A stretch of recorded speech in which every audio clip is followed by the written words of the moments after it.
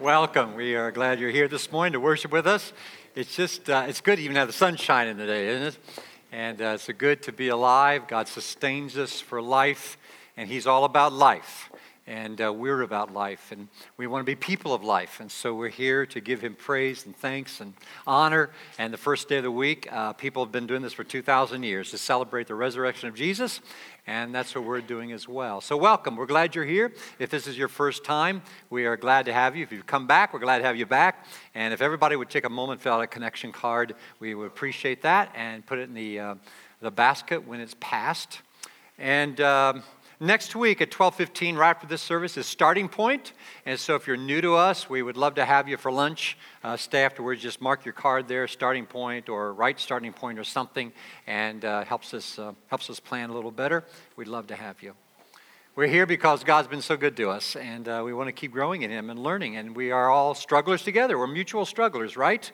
There's nobody here that's got it all together. We're still dealing with life, and we're dealing with ourselves and letting Christ deal with us as well. Open your Bibles to Matthew chapter 5.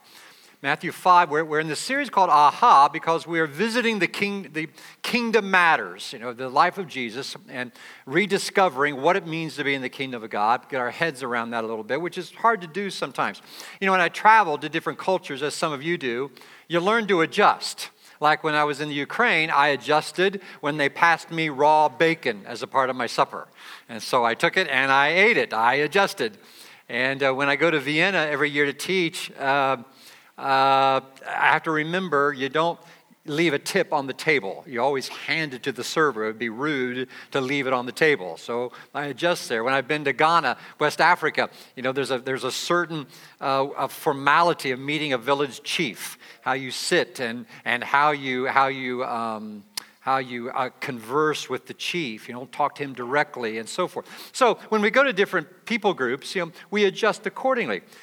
Sadly, sometimes that's how we view the kingdom of God, that we're in the kingdom, we just got to make some adjustments. I used to do that, now I can't do that. I should be doing that now, even though I've never done that before. And what that is simply a spiritual behavior modification. And being in the kingdom of God is so much better than that. It's bigger than that. It's nobler than that. Because it's about getting a new heart, a new nature, that the Holy Spirit changes us from within. And out of that, the externals are affected. Now, that doesn't mean there are some things right at the beginning we got to stop doing because we know God doesn't want us to do them. But if that's the only way we live, well, I can't do that because I'm a Christian, it's just not big enough. He wants to move our hearts so that we don't even have a desire to do those things anymore.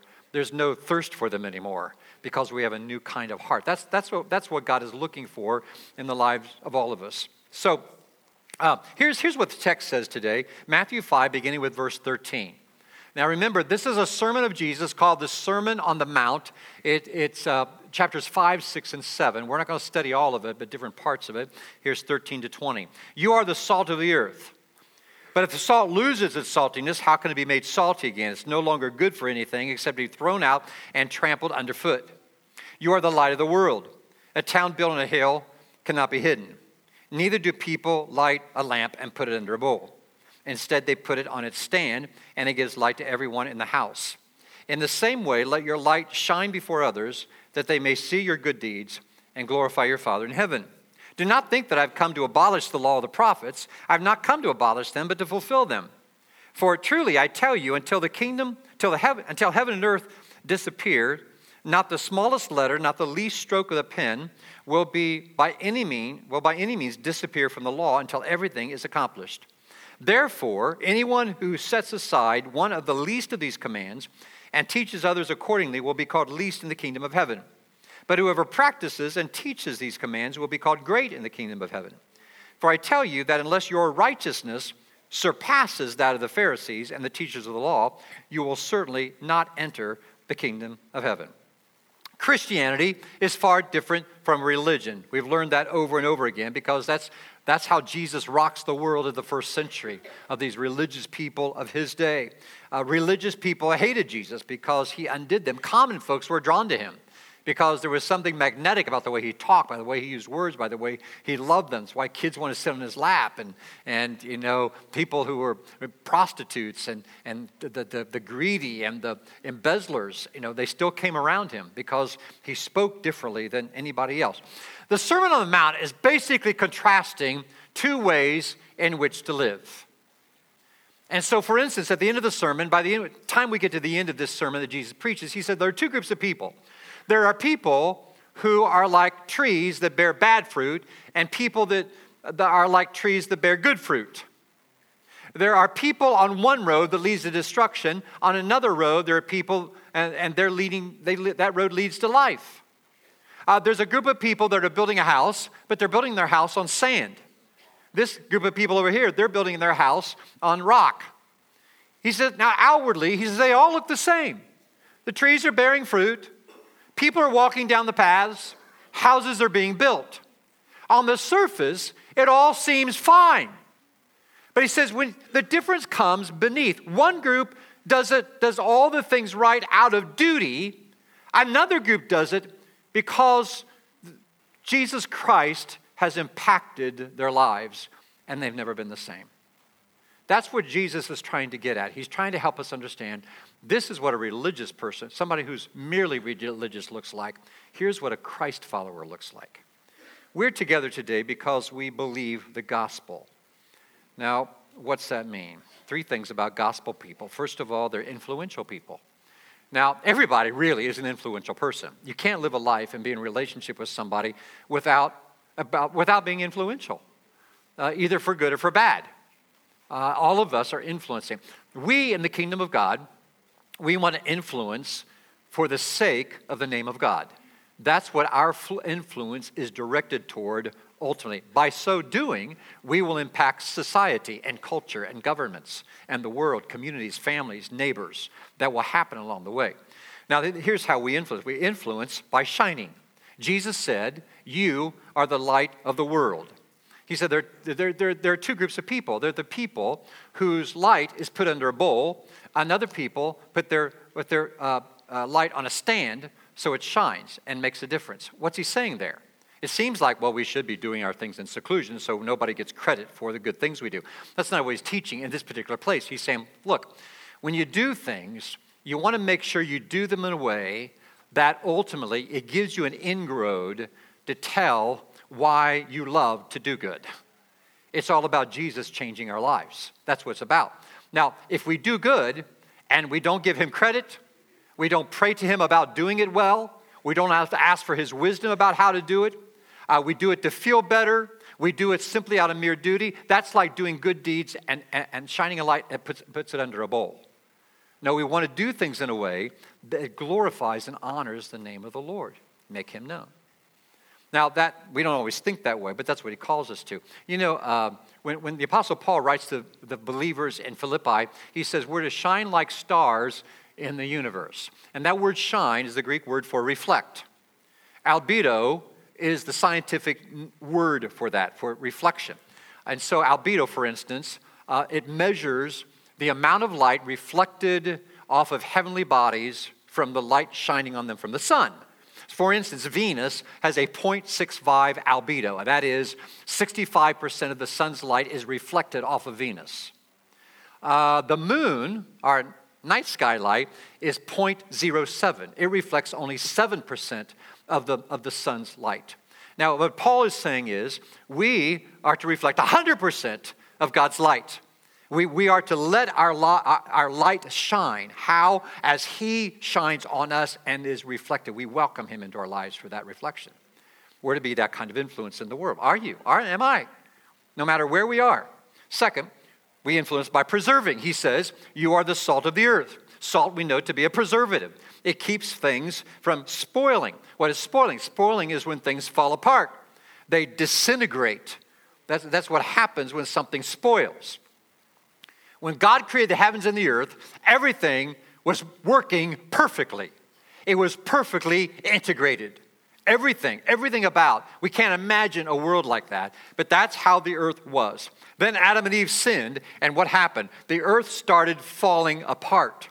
And so the second law of thermodynamics, for instance, says that the earth, the universe is dying down. It's losing in its energy. We can look at the world today, and there's some who blindly say, well, the world keeps getting better. I don't think so. The world keeps getting worse. Why? It completely continues to get unraveled. That's why families unravel. That's why individuals unravel. That's why we have dis-ease in our lives that comes, and sicknesses, illnesses, natural disaster. All that is evidence of disintegration. When Jesus comes back, God says, I'm going to create a new heaven and new earth. That means it's all going to be integrated perfectly again. Until then, and in light of that, being in the kingdom of God means that we are part of preserving, that we, in view of what's coming, we're going to engage. We're going to be a part of this life in this world with each other and with people around us to make life better to the best that we can by our influence and by our touch with the world. The Pharisees didn't see it that way. Pharisees, their name means separated ones. And so they withdrew instead of being a part of the world around them. We're the salt. We're salt. We also influence by flavoring. I'm not very discerning when it comes to food that needs salted. You may be. My wife is. And so we'll sit down to eat, and she said, salt your rice, it needs salt. I said, no, I'm fine. No, salt your rice. So I salt the rice. And she's right. It tastes better. Now, all of us, I think, are very well acquainted with over-salting. We can take one bite. And you ever know any over-salty Christians? Blech. They mean well, but they're obnoxious. They are condemning. They're judging. They talk a lot. They talk about themselves more than other people, and you really don't want to be around. Jesus was not like that. People were drawn to him. People loved to be around him. They loved to hear more of him. You see, salty people who are properly salted people, salty people, they always lift you. They always make you feel better. They make you want to be better. The kind of people that make you think well. In your life group, for instance, if you try a life group and somebody there seems to always have the right theological questions, and you're stunned, you're amazed at what they know, and think, man, I wish I knew the Bible like that. You can walk away from that group and think, maybe I'll go back, maybe not, I don't know. But if you go to that group and you sit in a circle with some people, and they are talking about their lives and their issues, and they are very transparent, and they're talking about wrestling with God about some issues, and they're pointing themselves out, and they're interested in you. They want to know your story, and they end up praying for each other. You walk away from a group like that and say, man, I want to go back to that group. Because that's what salty people do. Salty people are the kind of people that you want to be around. Now, I'm not saying Bible knowledge is not important. It is. We are charged to know the Scriptures. And we should be around people who inspire us to know the Scriptures better. We need to keep getting better at knowing the Word of God. But all I'm saying is, merely knowing the Word of God does not necessarily make people want to be around us.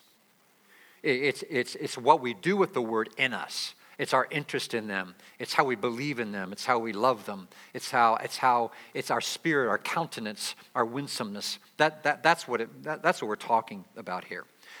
We also influence by engaging. I've already used that word already, but I want to say something about it because this is where the rubber meets the road in all of this. Because we live in a fallen world. Every community has its issues, its problems. Every family has its challenges. Every neighborhood does.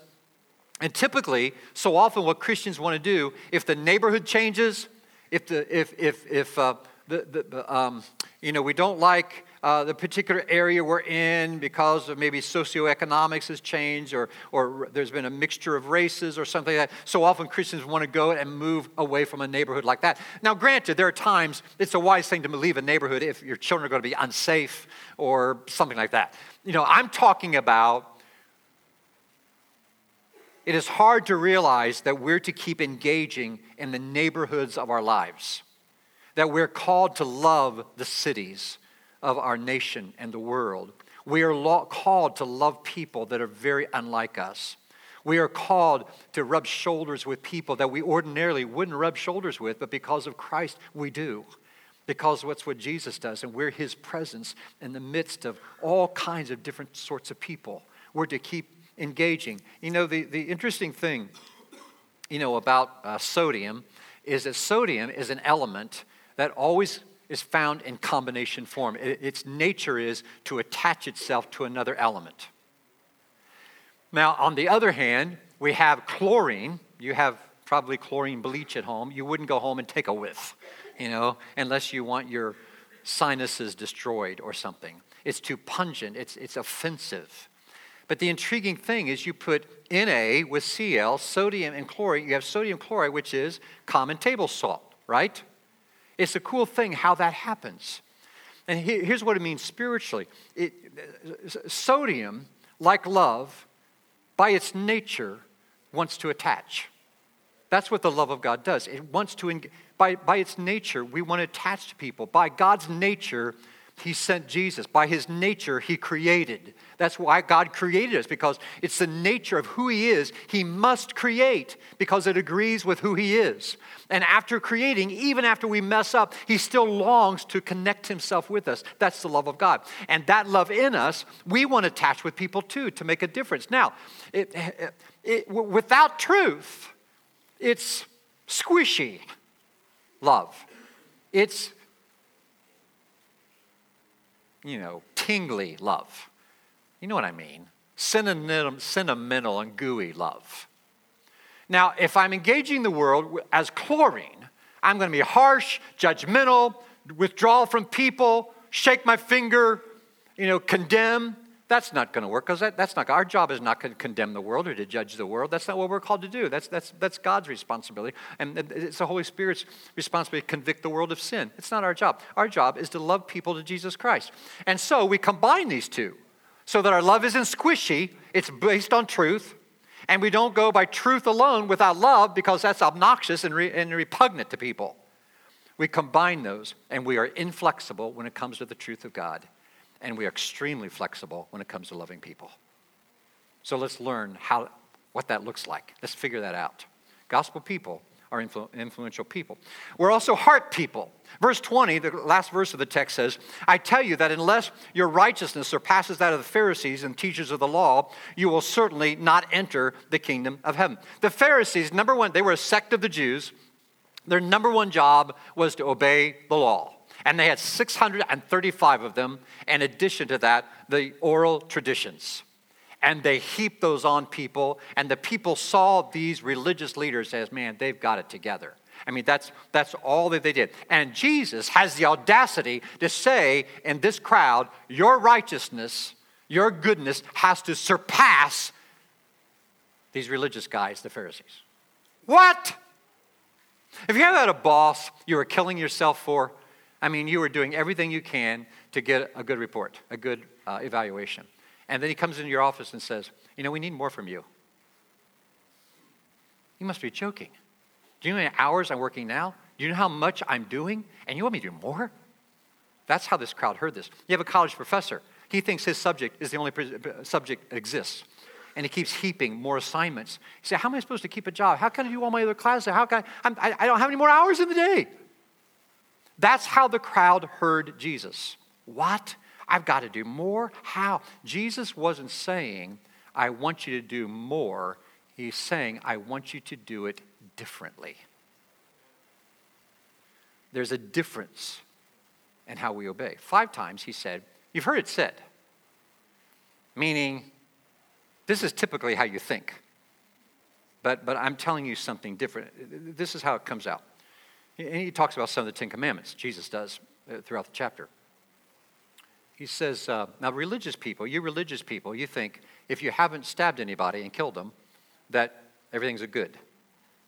But I'm telling you, if you hold a grudge against somebody, if you have an unforgiving spirit towards somebody, if you hope that guy, something bad happens to him, you're guilty of committing murder in your heart. You think that if you haven't gone to bed with somebody who's not your wife or your husband, you haven't committed adultery. But he said, in my ethic of things, if you entertain lust in your heart and you live in sexual fantasies, you are guilty of committing adultery. He says, you people who are so true in your oath keeping and promises you make, you've signed contracts and you're going to keep your contract just to keep you out of court. He says, with my ethics, that's not enough. In fact, my ethics say, if you're following me and you say to somebody that this is what you're going to do, you don't need it. They know they don't have to have it in writing because you're such a person of integrity. You're going to be true to your word no matter what. He says, you religious people, you may not seek revenge, but if you follow me, there's a higher ethic, a stronger standard. Not only will you not seek revenge, but what you hope for and pray for and work toward is a restored relationship where you can really be friends with this person who did you wrong. Yikes. It's hard teaching, isn't it? You see, religious people operate out of fear.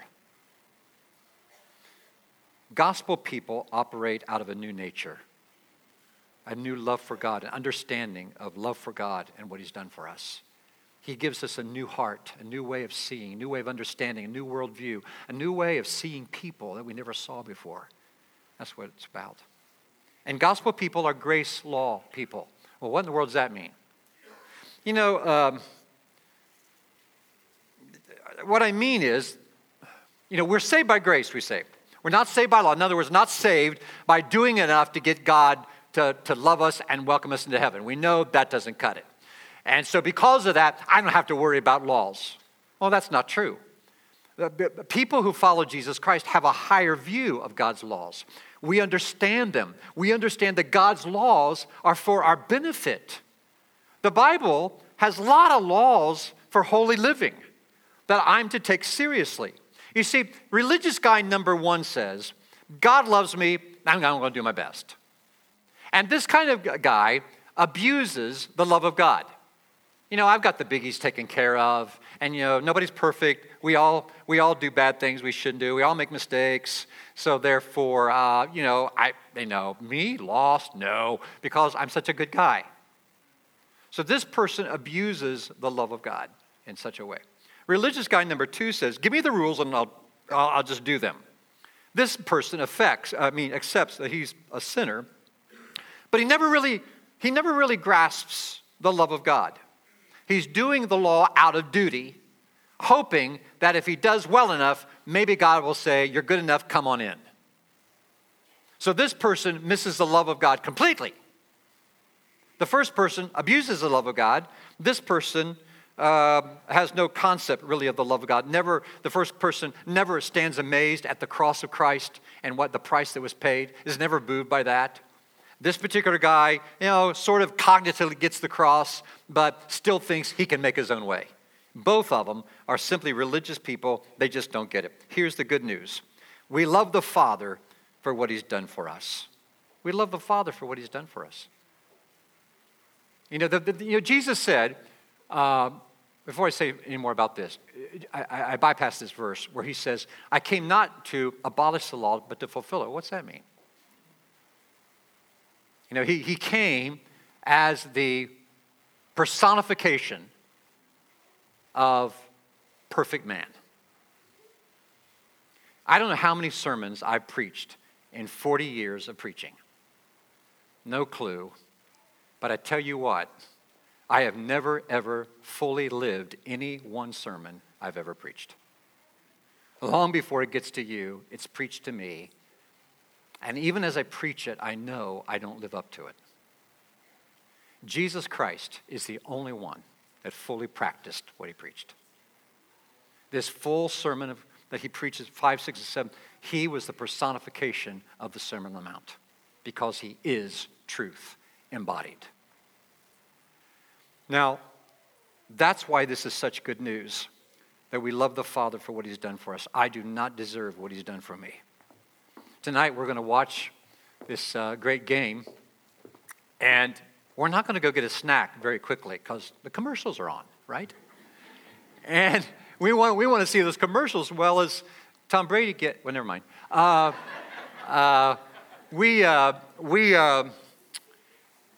When we watch those commercials, we will laugh. Some of them will hate. Some of them will say, that's stupid.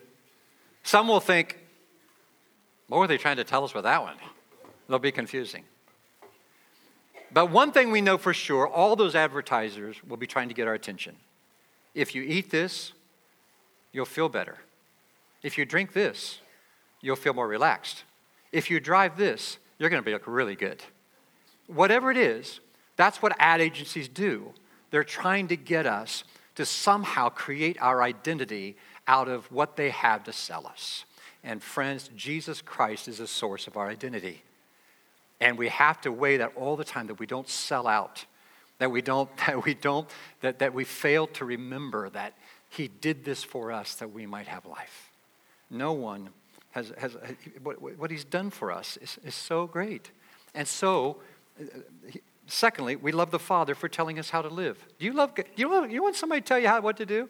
You know, not typically, but when you know you're loved, it changes. You know, I'm pretty good at domestic duties and helping around, except laundry.